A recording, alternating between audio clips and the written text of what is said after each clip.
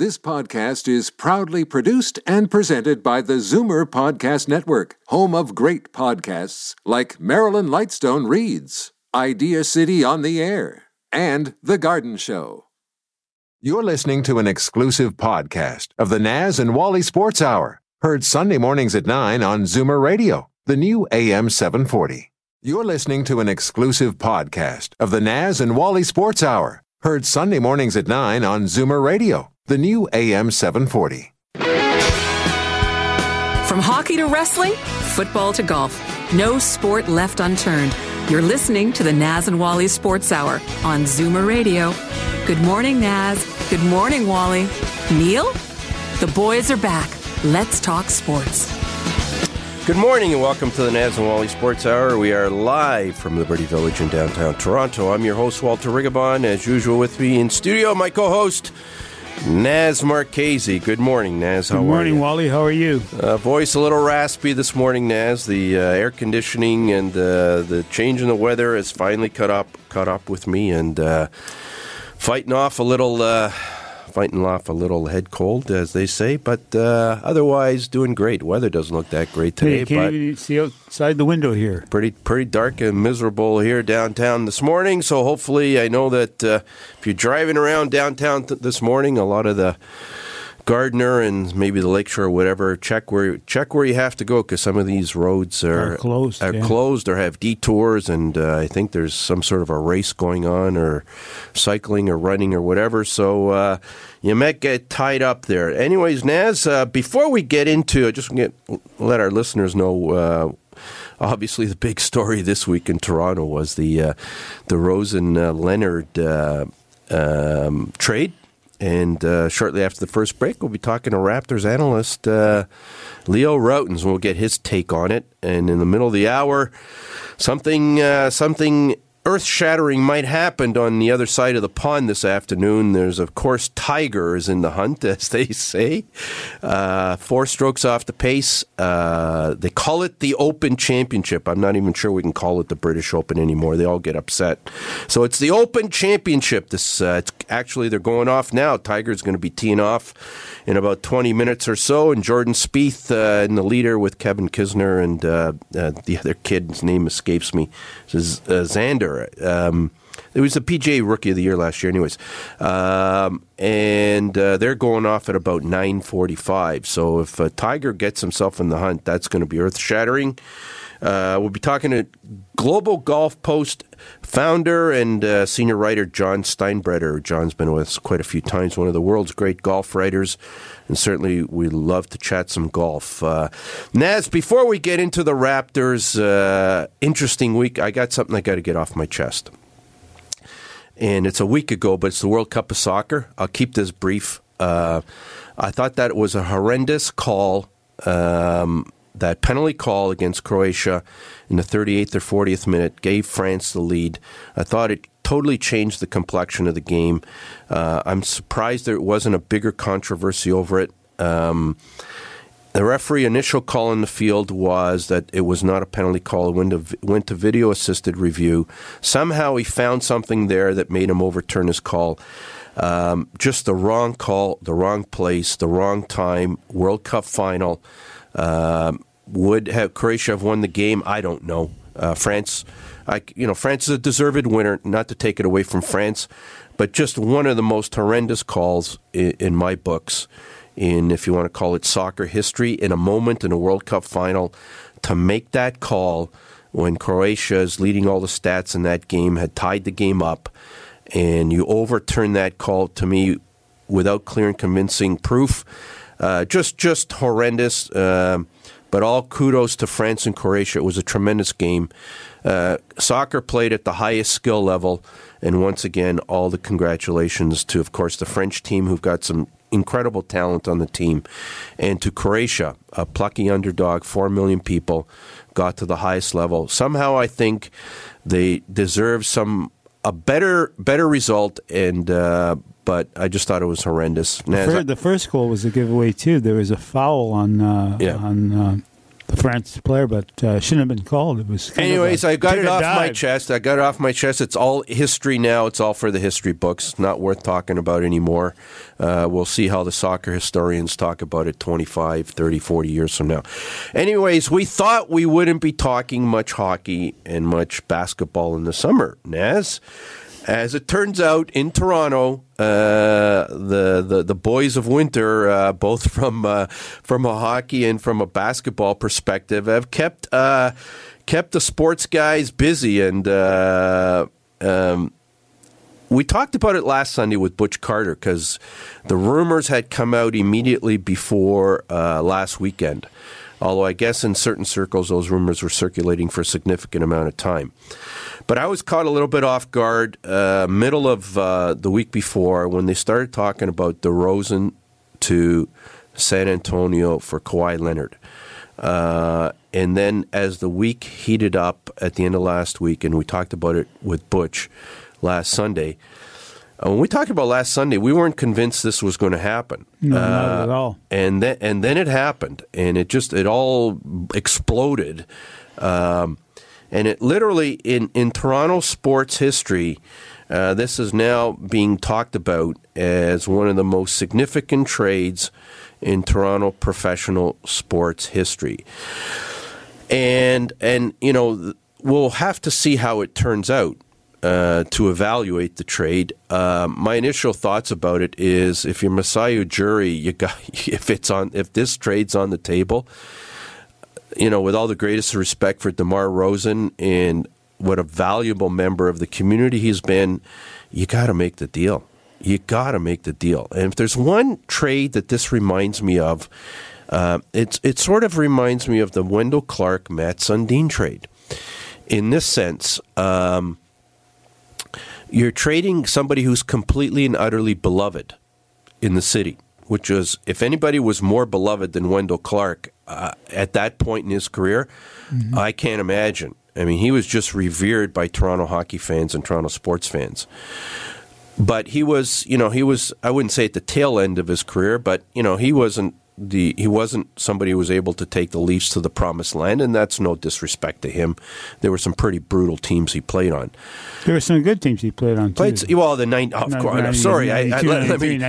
me retract that. You're absolutely right for correcting me, Naz. That when Gilmore came in and they had made Fletcher made that big deal with the Flames. Yeah, I mean, we had a team that people thought should have gone to the Stanley Cup Finals and would have beaten Montreal, according to all the prognosticators. But Naz, in your assessment in where this fits in Toronto sports history in terms of mammoth trades or seismic trades. It's a pretty good one. It's a good comparison with Wendell Clark and Matt Sundin. But look what ended up happening. Wendell Clark ended up being the more popular guy at the end of the day, right? Over Sundin. Sundin is popular, but not as popular as Wendell Clark. DeRozan is not in the same. I shouldn't say. From a basketball perspective, he's pretty beloved. He's pretty close. Yeah. We tend to be more hockey guys than basketball guys, but. Interesting. And you look back to that Clark Sundin trade. Of course, that was a great trade. It's a great trade for the Leafs. Come on, let's be honest. And ultimately, Wendell came back at the tail end of his career. But sort of you've got that trade between the guy who's beloved and the guy with the talent, right? And by all reports, I can't say that I'm a big Kawhi Leonard fan. I really don't know much about his game, and I do want to ask Leo Routens. I want to break down why Kawhi Leonard's one of the best basketball players in the league. We've all heard of his excellence from a defensive point of view. If he isn't the best defensive basketballer in the NBA, he's certainly in that discussion. In some people's minds, he's in discussion of the top 3 or top 5 players in the game. I think that might be a bit of a stretch. I can't see him up there with LeBron or James Harden or Stephen Curry or Kevin Durant. I think he's maybe in the next echelon, but certainly top 10 player in the NBA, perhaps lingering around the number 5 6, and you got an opportunity. Some people are saying top 3. Well, yeah, and I want to, based on his defensive capabilities. So you got an opportunity to put a top 3, top 5 player on your team. With all due respect for DeMar Rosen, Masai, you got to be crazy if you don't take that chance. Yeah, he had to stir it up. The coaching change is one thing, but getting a guy like that in here is another. And I don't think he's done yet. I think there's another piece to follow here. And I don't know what it is, but there is a piece to follow for sure. Yeah, we had an interesting discussion last week with Butch, and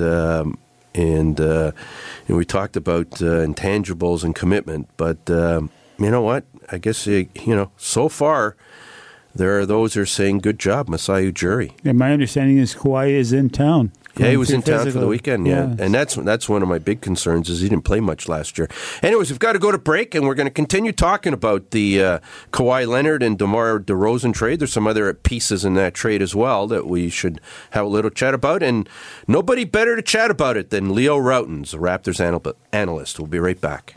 It was a rainy day in Pizzaville when I realised there comes a time when one must ask the question, who am I? Sure, I'm known for my suave, silky voice, my leading man good looks, especially now that the rash on my forehead has cleared up. But who are my ancestors? The people who made me, me.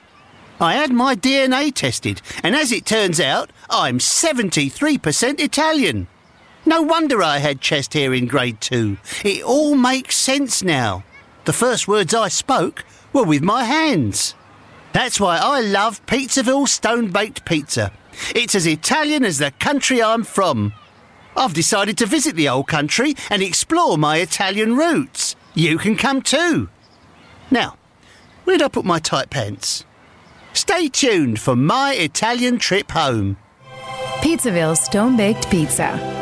Fiercely Canadian, authentically Italian. There's an old saying, entrepreneurship doesn't build character, it reveals character. Entrepreneurs learn to trust a person by trusting people. The law firm Rigabon Carly understands this. They know all about entrepreneurs because they work for them. Every day, they've earned their trust. They know that when it comes to meeting the legal and business needs of entrepreneurs, good enough is not enough. Rigabon Carly, the intelligent choice. Steele's Paint in Woodbridge, an enormous 20,000 square foot superstore that carries nothing but the best. Superior staff, superior advice, superior selection, superior everything.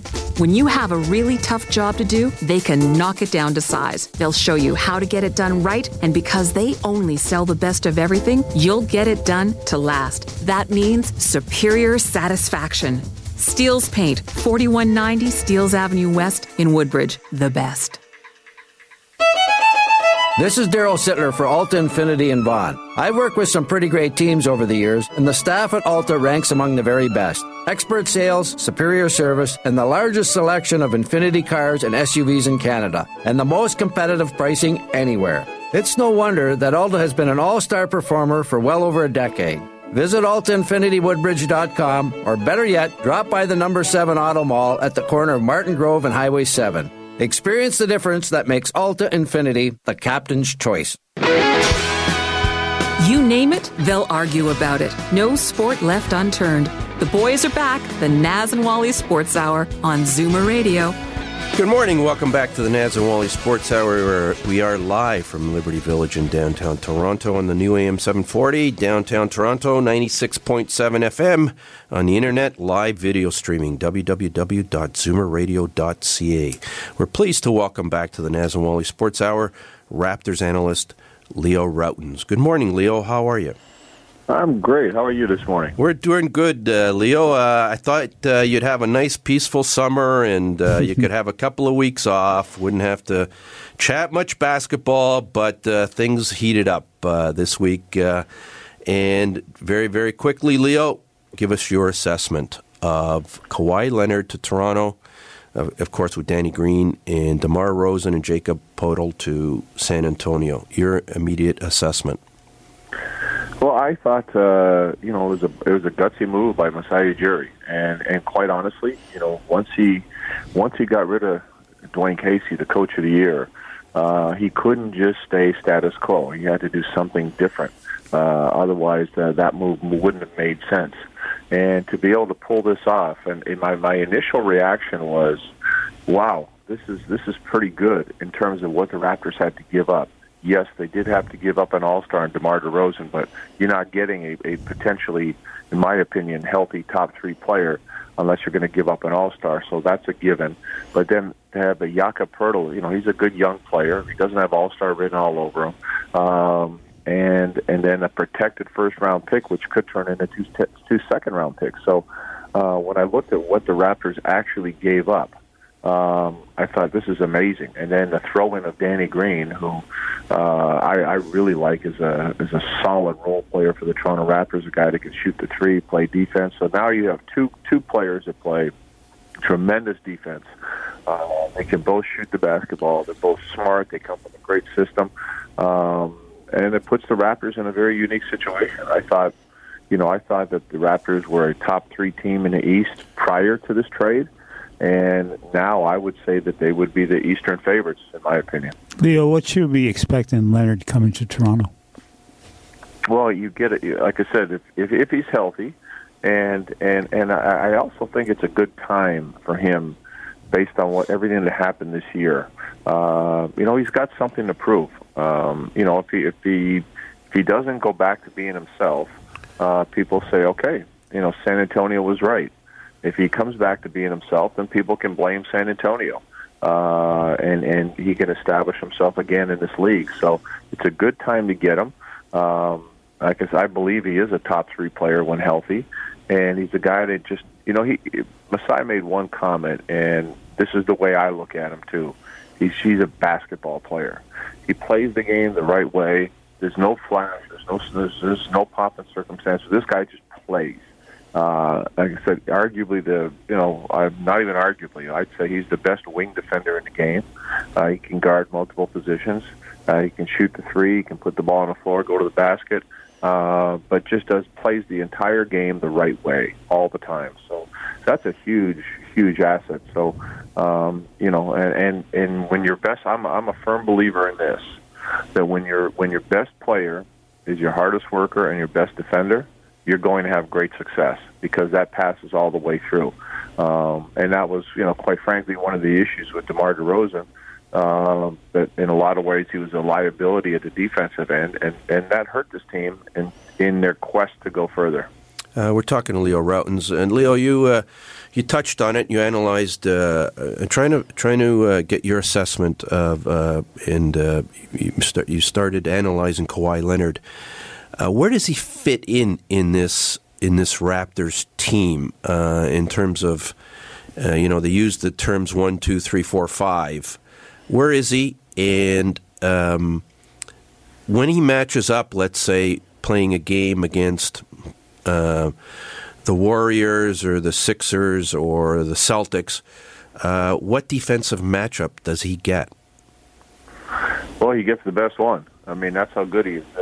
And quite honestly, Danny Green, who's also in this trade, at times guarded the best perimeter player for San Antonio. So that's how good both of these guys are at the defensive end. I mean, Kawhi Leonard is a 2-time Defensive Player of the Year, and Danny Green has been on the NBA All-Defensive Team. So that tells you how good they are. And really, there's no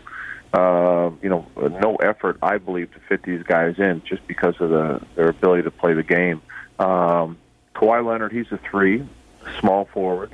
That's where he's played his entire time. But defensively, he can guard literally everybody on the floor. That's how good he is. So if you're playing, like, for example, if you're playing Philadelphia, he can guard Ben Simmons, 6'10" backcourt player. You play Lakers, he'll guard LeBron James. You play Golden State, he can guard anyone from, depending on the situation in the game, from Steph Curry to Kevin Durant to Klay Thompson. So, he's a tremendous defender and somebody that it gives the Raptors haven't had somebody like him. I mean, I think Masai made it very clear that top 3, top 5 players are very difficult to come by. and very, very, and the Raptors have never had really access to one, and to be able to, by virtue of all the negative things that happened, in San Antonio, it opened a door for them to get their hands on one. So it was a great opportunity he couldn't pass up. Leo, I want to take advantage, obviously, of your basketball insight here. For the uninitiated, evaluating basketball talent usually pertains to offensive stats. We all know the offensive stats. We all know three-point average, points per game. Defensively, that in basketball, except for the purists, tend to be left by the wayside. And it seems like only the purists really understand the difference a defensive basketballer can make to a team. What is it the qualities of Kawhi Leonard? When we watch him on the court, when he's playing for the Raptors, what should we look for? What makes him a great defensive player? Well, he's got an unbelievable body. He's strong as a horse. He's quick. He's fast. He's got a great wingspan. He plays extremely smart. And when you're watching, you'll see that he just takes you out of what you want to do. He makes everything difficult for you. He knows what your weaknesses are, and that's what great defenders do. They know your weaknesses and your strengths, and they play you to your weaknesses. And so it doesn't. He for example, he's not going to be out there blocking shots, but he will block shots because he's got great position and playing you the right way. He'll get steals, not because he's gambling and trying to steal the ball, because he's got great position and he's playing the angles and he knows where he's supposed to be on the floor. So the fact that, and what you're getting, and I think a lot of people, if you want to talk offense, it's not a bad idea to talk defense, because if you can generate points off of your defense, the game becomes easier.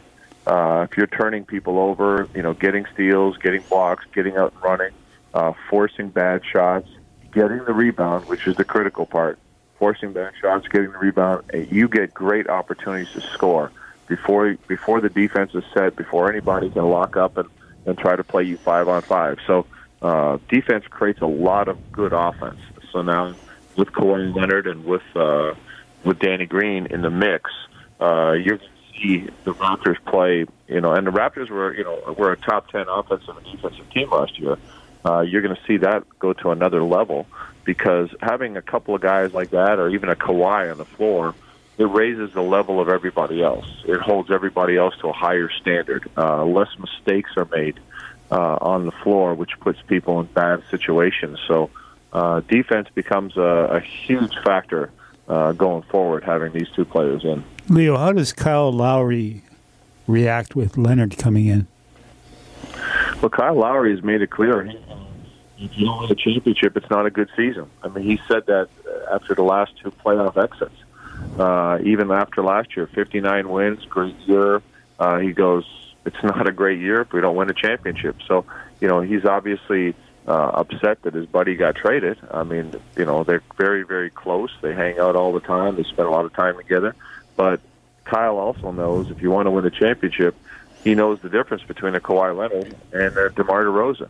So I'm sure Kyle's going to be all in, especially when he realizes, his team, and going back to what I said earlier, his team is still pretty much intact. The Raptors, didn't give up much to get these two guys. So he's basically got the core of his team, the young bench that's been so effective, and he's added two great pieces that could really make a difference for him to have that success that has been so elusive for him.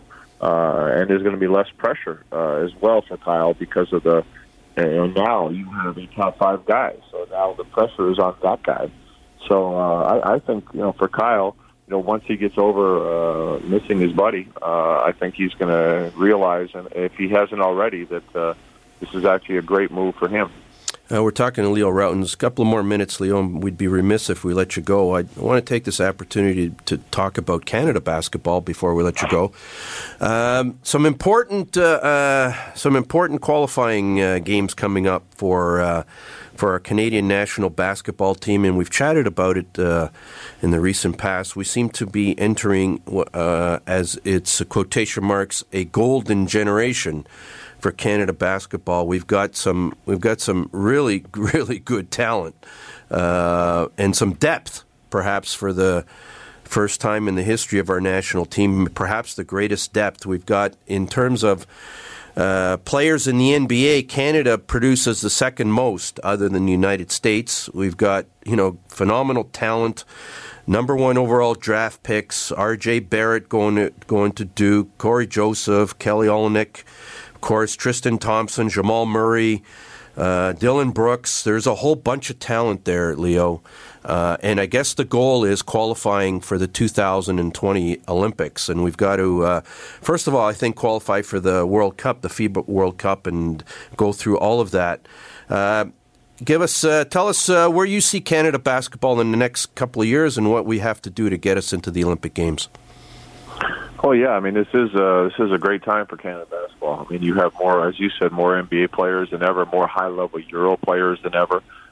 Just in general, the game is growing, getting better at every level, and that's translating to the national team. And depth is the key. Look at the United States. What separates the United States from everybody else that allows them continued success is depth.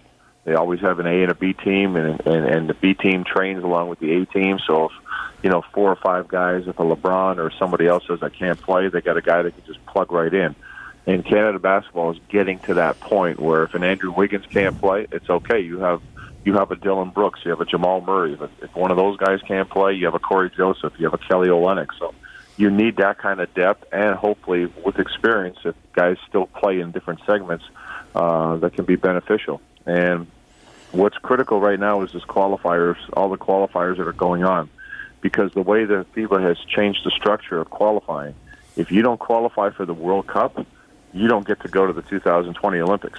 So, 20, I don't even know what year, but anyway, the next Olympics, you're not even getting there if you don't qualify for the World Cup. So it's critical that Canada qualifies for the World Cup, and it's become much more difficult in terms of how you got to do it, but more teams are in, so that part is easier. And the difficult segments are the ones where you don't have NBA players. Canada can have NBA players in July and September, but once you get to the November-February segment, that becomes very difficult. And now you have to make your best with a combination of Canadian pros playing in other places and university and college players. So those are the challenges that are facing Canada basketball right now. But nevertheless, the overall depth of the game in this country still give Canada a very good opportunity. Leo, R.J. Barrett, there's been a lot said about him. What's your assessment of his play? I said it a few years ago. He's the next one. He's a tremendous player. He's he really is just kind of like we talk about Kawhi Leonard. He's the whole package. He brings everything to the table. He's got great length, wingspan, his athleticism, and probably, I think his biggest asset, and you hear this expression in sports, he's got a lot of dog in him. I mean, he plays hard. He's got a great motor. You don't have to motivate him. You don't have to push him. He's self-motivated, and he wants to come at you. He wants to beat you. He wants to be better than you. When you compare to our other, great talent, like an Andrew Wiggins is tremendous talent, but the one knock on him is people would feel he doesn't have that dog in him, where R.J. Barrett has every bit as much talent as an Andrew Wiggins, but he's got that extra something, and I think that motor is what's going to make him just a phenomenal player going forward in the future as potential NBA MVP. So it's exciting to see, and he's a wonderful young man as well. So I think Canada's got a lot to be proud of with him. We've been talking to Leo Rautins. Leo, first of all, thanks so much for joining us. We appreciate it. My apologies. I think the last time we chatted, we said we'd leave you alone for the summer, but certainly breaking news has made us give you a call because we wanted to take advantage of your expertise and your insight, and we thank you so much for that. Hey, it's always a pleasure, guys. My summer wouldn't be the same without talking to you. So it's all good. Thanks so much, Leo. You know how much we appreciate it. Have a great day. Have a good one. Thanks, Leo. Leo Rautins. We'll be right back after the break with John Steinbrenner, and we'll be talking the Open Championship. It was a rainy day when Pizzaville announced their loyalty program, but some listeners thought I was saying royalty program. To be clear, Pizzaville cannot get you into the royal family. Stop that. However, after your 6th online order, you'll get a large pizza of your choice free with your 7th order, and that'll make you feel like a king or queen. Oh, boy. Find out more at pizzaville.ca. At Titanium Logistics, we believe that choosing the right shipping company comes down to 2 issues: price and cost. Most prices are competitive, will likely save you money too, but the cost of choosing the wrong company to service your cross-border freight to and from the U.S. and Mexico can be extraordinary. If it's not where it should be, when it should be, that bargain price, worthless. Titanium Logistics. On time, on budget. Call 905-266-3014. Ask for Blair Downey. At 20,000 square feet, Steele's Paint in Woodbridge is Canada's largest independent paint store. Big deal, right? Big deal? Yes. The best brands, the best staff, the best advice, the best of everything. From color matching to brand selection, whether you're a pro or a DIYer, we'll look after you from the minute you walk in to the minute you walk in a second time as a completely satisfied customer. Big store, big deal, bigger satisfaction. Simple. Steele's Paint, 4190 Steeles Avenue West in Woodbridge. This is Daryl Sittler for Alta Infinity in Vaughan. I've worked with some pretty great teams over the years, and the staff at Alta ranks among the very best. Expert sales, superior service, and the largest selection of Infinity cars and SUVs in Canada, and the most competitive pricing anywhere. It's no wonder that Alta has been an all-star performer for well over a decade. Visit AltaInfinityWoodbridge.com, or better yet, drop by the number 7 Auto Mall at the corner of Martin Grove and Highway 7. Experience the difference that makes Alta Infinity the captain's choice. The only thing I love more than sports is sports radio. Take it away, boys. The Naz and Wally Sports Hour on Zoomer Radio. Good morning and welcome back to the Naz and Wally Sports Hour. We are live from Liberty Village in downtown Toronto. We're pleased to welcome back to the Naz and Wally Sports Hour one of the world's great golf writers, renowned. So many awards from so many different golf writers, organizations, senior advisor and writer for Global Golf Post, and also a senior writer for Masters.com. We're, of course, pleased to welcome back to the Naz and Wally Sports Hour on the Open Championship Sunday, John Steinbrenner. Good morning, John. How are you? Good morning. How's everything today? Everything's good. It's a little rainy here in Toronto, so hopefully the weather's a little bit better where you are, John. But actually, we have British Open weather here in Toronto this morning. It's chilly and rainy and windy, so I don't know if they're going to get those conditions over at Carnoustie today. They certainly didn't have them yesterday. But, John, yesterday at about, I think it was around noon or 1 o'clock in the afternoon, my phone started vibrating because all of my golf buddies were telling me to turn on the TV because Tiger Woods had risen to the top of the leaderboard at the Open Championship. And I guess there's no question, once again, Tiger Woods has proven that he drives the needle when it comes to viewer interest. Your assessment of that conclusion and what you foresee at the Open Championship today? Well, I agree with you that he does. He really does drive the needle. He really gets people motivated and excited. I think there's some people, and I would include myself among them, who really, I'm a little tired about hearing about him, frankly. I mean, when I watched him play for a number of years, and he was the best player, excuse me, in the world, and probably the best in history during a stretch of time. if you want to look at it. So I respect and appreciate him tremendously. I just, I don't know. I'm one of those old guys that's just sort of tired of hearing about how great Tiger is and how this is going to be the time he comes back and everything else. I want to see him win a couple of them, and then let's have the conversation and put him in the mix. The guy hasn't won a major championship in 10 years, and it's been several years since he's won a tournament. I get he's been injured. I get that he's been out, but let's see how he does today. It'll be very interesting to see him in the mix and see him close, top of the leaderboard with a couple of people who've been there before. Chief among them, Jordan Spieth, that he's got to deal with. So it's not like he's. I don't think Jordan's too intimidated by Tiger right now. But if he was in a final pairing or a final couple pairings today, and I think the people at NBC have got to be thrilled that he is there in the mix. And one of the last groups to go off today, I think there's going to be a lot of interest, and it will make the tournament a lot more interesting for more people. It just doesn't make it that much more interesting for me. It's still a fascinating tournament. It's a great leaderboard. You've got all kinds of storylines, and I'm really excited for it. I can't wait. This is the first year the weather has really held up in England, right, John? I don't remember it ever being so good out there for the players.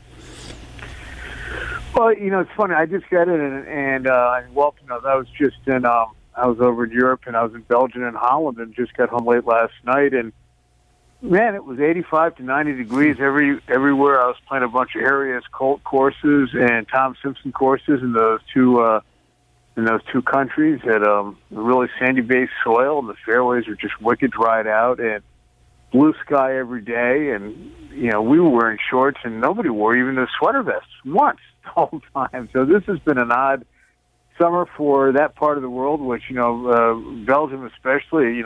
It'll given year will rain. 290 days a year. It's just one of those climates. It's not a lot of fun. Got a lot of wind, has a lot of rain, as to Scotland.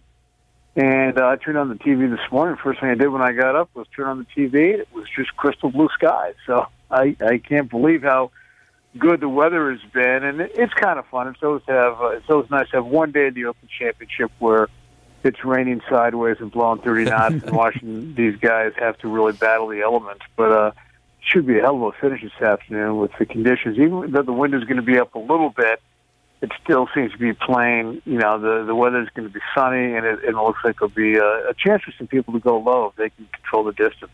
We're talking to John Steinbretter. John, of course, there's a whole bunch of players that we focus on, but usually when you're in a major championship, some of the discussion revolves around the actual course. Of course, we're in Scotland. It's Carnoustie. Its nickname is Carnasty. There's been some interesting things happen at Carnoustie over the years. Of course, the most infamous one was probably 1999. And there was an interesting photo on the internet yesterday of Jean Van de Velde and Paul Lawrie together, who are now, interestingly, back at Carnoustie, but they're announcers for their respective networks. I certainly remember 1999, and what I remember most about it is I thought the Open was over. I broke for lunch. We had a nice lunch up at the cottage, nice pasta lunch, and we finished lunch. I went back to turn on the TV, and the Open was still on, and I said, what the hell happened? And, of course, that was the infamous blowout by Van de Velde on 18. Your recollections of that particular Sunday and your thoughts on Carnoustie as a major championship course? Well, I mean, just to kind of answer the second part of that first, I mean, Carnoustie to me, it's Tom Watson, it's Ben Hogan, it's really, probably the sternest test of all the Open Championship courses, honestly. And, for Hogan to come over there, the one time he played in an Open Championship in 1953, the year was, when not a lot of Americans made the trip across the pond, and it wasn't easy to get to, and it was usually very near when the PGA was played also, so it was not convenient for these people. I think, Hogan coming over there, never really seen the course before, and then winning, and Watson winning one of his Open Championships here. And before Tom admitted that the first three, it wasn't until after he won his third Open Championship that he became comfortable with links golf. So when I think of two performances in professional golf history, I think those two stand out as among the best for these two people to come over and triumph on that golf course. And then, of course, you think of, Van der Velde and what he did in '99. I mean, just the ultimate sports blow-up that you've ever seen. You just can't imagine somebody doing it. And it's sort of, you wanted to holler at him to put the driver back in his bag. You couldn't believe what he was doing. And then, of course, you think of Harrington winning there, and I think of Sergio, when that happened, and Sergio feeling cursed when that putt of his looked out, remember? And so it's had kind of an interesting combination, hasn't it, of the greatest players in the world ever triumphing there. You had one of the great meltdowns in golf history there. And then it was an interesting place both for Harrington to win a major, one of his three majors, and then for Sergio also to reach such depth of despair when that happened. That was kind of an interesting time in Sergio's life, and I think a lot of us after Patrick triumphed there that we were looking at Sergio. There's no way he was ever going to win a major championship. He just felt like the world was against him, and he had no chance, and he was so defeatist in his attitude. So it's really run the gamut, as I guess you would think a great championship course would, of both big wins, tough losses, and lots in between. I'm really amazed at Bernard Langer, 60 years old, and he plays like the young boys out there. I am amazed at a 60-year-old like that. What do you think, John?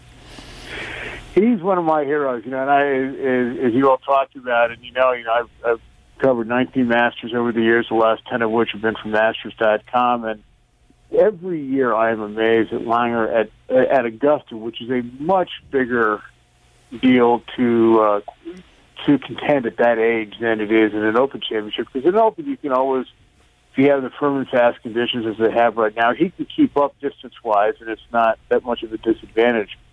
But that guy is so fit, he's so determined, he's so competitive, and I get blown away every time I think about that he's had to overcome the yips at least 3 different times and keep it going. I just don't know how he does it. It's really one of the great stories in sports, and I don't think it's told or acknowledged enough what Bernard Langer does time and time again out in the golf course. We're talking to John Steinbrenner.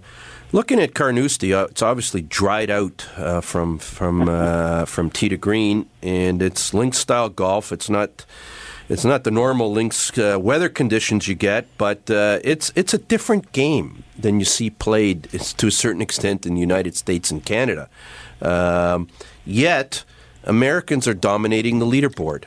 8 of the top 13 going in this morning are Americans. How different is it playing over at a course like Carnoustie, and how are they able to adapt that easily to a different game? Well, it's a very different style of game, as you guys both know, and I'm sure having played tons of links golf. I do think it's the players rather than nationality. It's just the player who can adapt and adjust to it. I mean, we talked for years about Phil Mickelson never being able to adapt or adjust to it, and lo and behold, he did a few years ago and won that epic, Open Championship against Stenson, and it just one of the greatest performances we've ever seen in golf. So even for somebody like that who for so many years couldn't seem to get the hang of it, figure it out, they got it figured out. I don't think Zach Johnson, we would ever look at Zach and say he was, just on the surface, it looked like a great links golf player, and yet he won one in St. Andrews, and then now he's been contending here. I remember last year being at the Open de France in Paris when Tommy Fleetwood won that tournament about 3 or 4 weeks, about 2 weeks before they all went up to Lancashire to play at Royal Brookdale, and I was thinking Tommy Fleetwood's going to nail it now because he's from that area, English guy, knows links golf, and he wasn't a factor. So, I think the great golfers, the vast majority of them, can figure it out if they're willing to make that adjustment. If they're willing to make the changes, if they're willing to be patient. This is what I did a piece years ago, Tom Watson, about playing links golf, and it's just such a different mindset because you just can't throw the ball at the pin. You've got to play the angles. You've got to play your positions, and you also have to let issues and things roll off your back. When your ball hits a mound in the middle of the fairway and kicks into some bunker, you can't let it bother you. You just got to you got to keep grinding and keep going. So American, British, it really doesn't matter. It's all about your ability to do those things. Control your distance, keep out of the bunkers, deal with adversity really, really well, and just stay positive with it, because links golf has a way, as you well know, of making it crazy that things happen that are completely out of your control while you're out there playing it. John, I want to sort of size up this afternoon, and it is a pretty interesting leaderboard. There's a lot that's probably going to happen. Jordan Spieth, of course, wants another claret jug. Kevin Kisner, Tommy Fleetwood is an interesting golfer. The Italian Francesco Molinari, McIlroy's in the hunt. Woods is in the hunt. Tony Finau's got game. Zach Johnson, of course, we've talked about. Even Phil's on the outside there. Size it up for us. Who do you see some great things happening from this afternoon? Well, you didn't even mention Xander. Xander, of course. This kid, I did a piece on him last year at Augusta, and I had to read it before the interviews. I had to read up on the guy because I just knew so little about him. He's such a good player. My thing, and I've said this about majors, and you and I have had this very conversation. I always pick the people that have been there before. So I think a Zach Johnson, a Tommy, Zach Johnson, a Jordan Spieth, somebody who's been there before. I really have a lot of confidence in Spieth today. The bad haircut notwithstanding, there doesn't seem to be any Samson syndrome there with him, and I just think he's so pissed at people telling him how little he's done this year and how much he's underperformed. So I think he's got a great chance. I think he's got an enormous amount of confidence.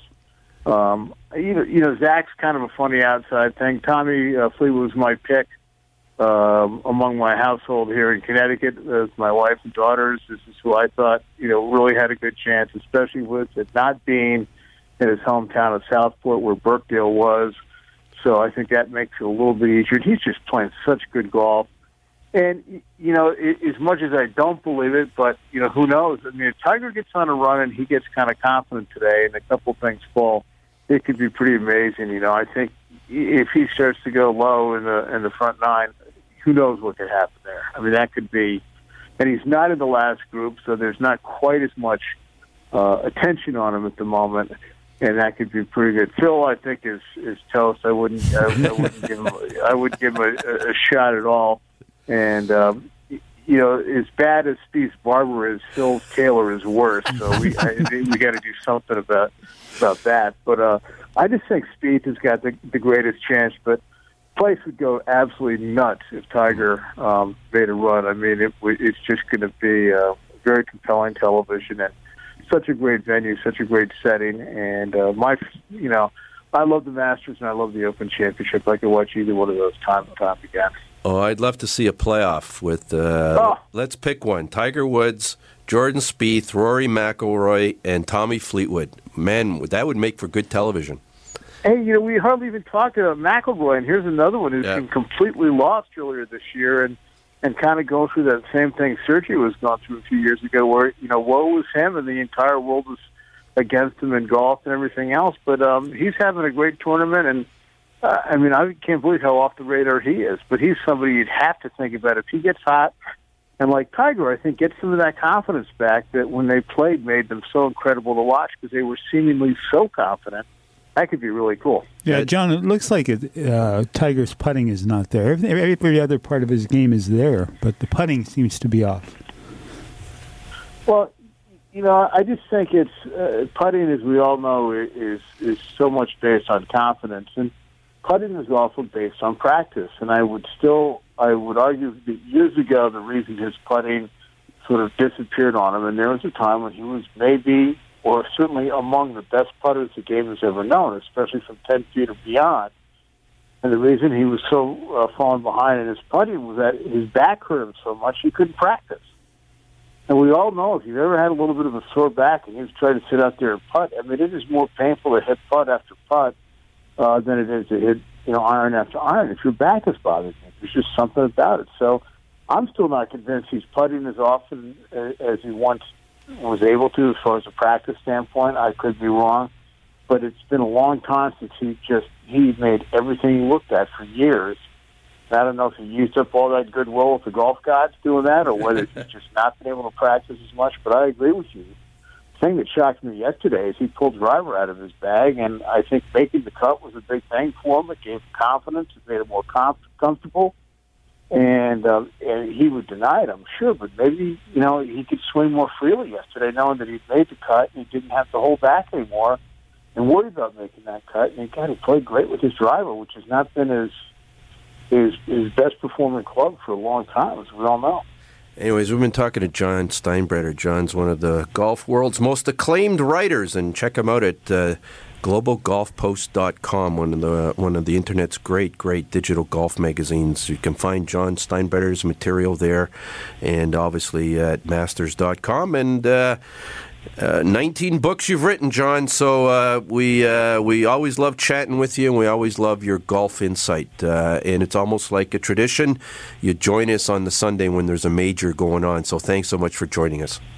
Well, you guys are great to have me, and I always love being on with you, and I look forward to talking at Del Riva with the PGA in a few weeks, and let's sit down and watch today and have a lot of fun. It should be a great finish. I'm sure it will be. Thanks so much for joining us, John. All right, guys. All the best. Cheers. Thanks so much, John Steinbrenner. If you get a playoff with Spieth and Woods and Molinari, and Spieth and Woods would do it. You know what? I'm just telling everybody now, put the pasta on hold. We're having lunch is going to be after the playoff. I'm not missing it. So that would certainly be fascinating to watch. I have my gut tells me Tiger's going to do something special today. I don't know. It's been bubbling like a volcano for a while. It hasn't happened. It hasn't happened. He's been there, but not within challenge of winning a major on the last day for a long time. Wally, he played yesterday. He could have shot 62 if his putting was on. Yeah. He was missing like 7-8 foot putts, and he was making those before. And John is right. That's the difference in his game, for sure. Well, that's the difference in most people's games. What separates the wheat from the chaff is the short game, and you got to be able to get the ball up and down. Certainly, the wedges are an incredible, important part of golf, getting up and down from 100 yards in, and the flat stick on the green.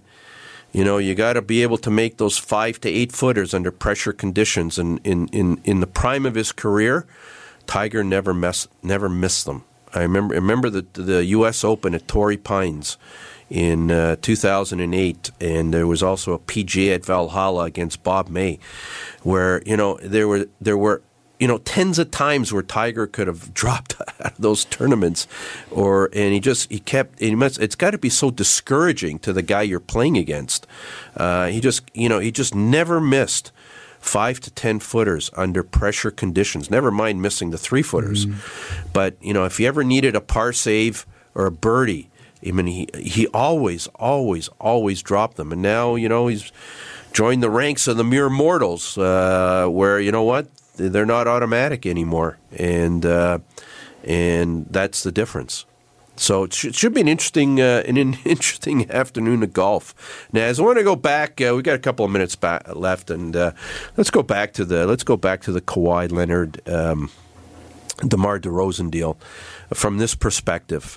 There was some criticism of Masai Ujiri for trading DeMar out of town.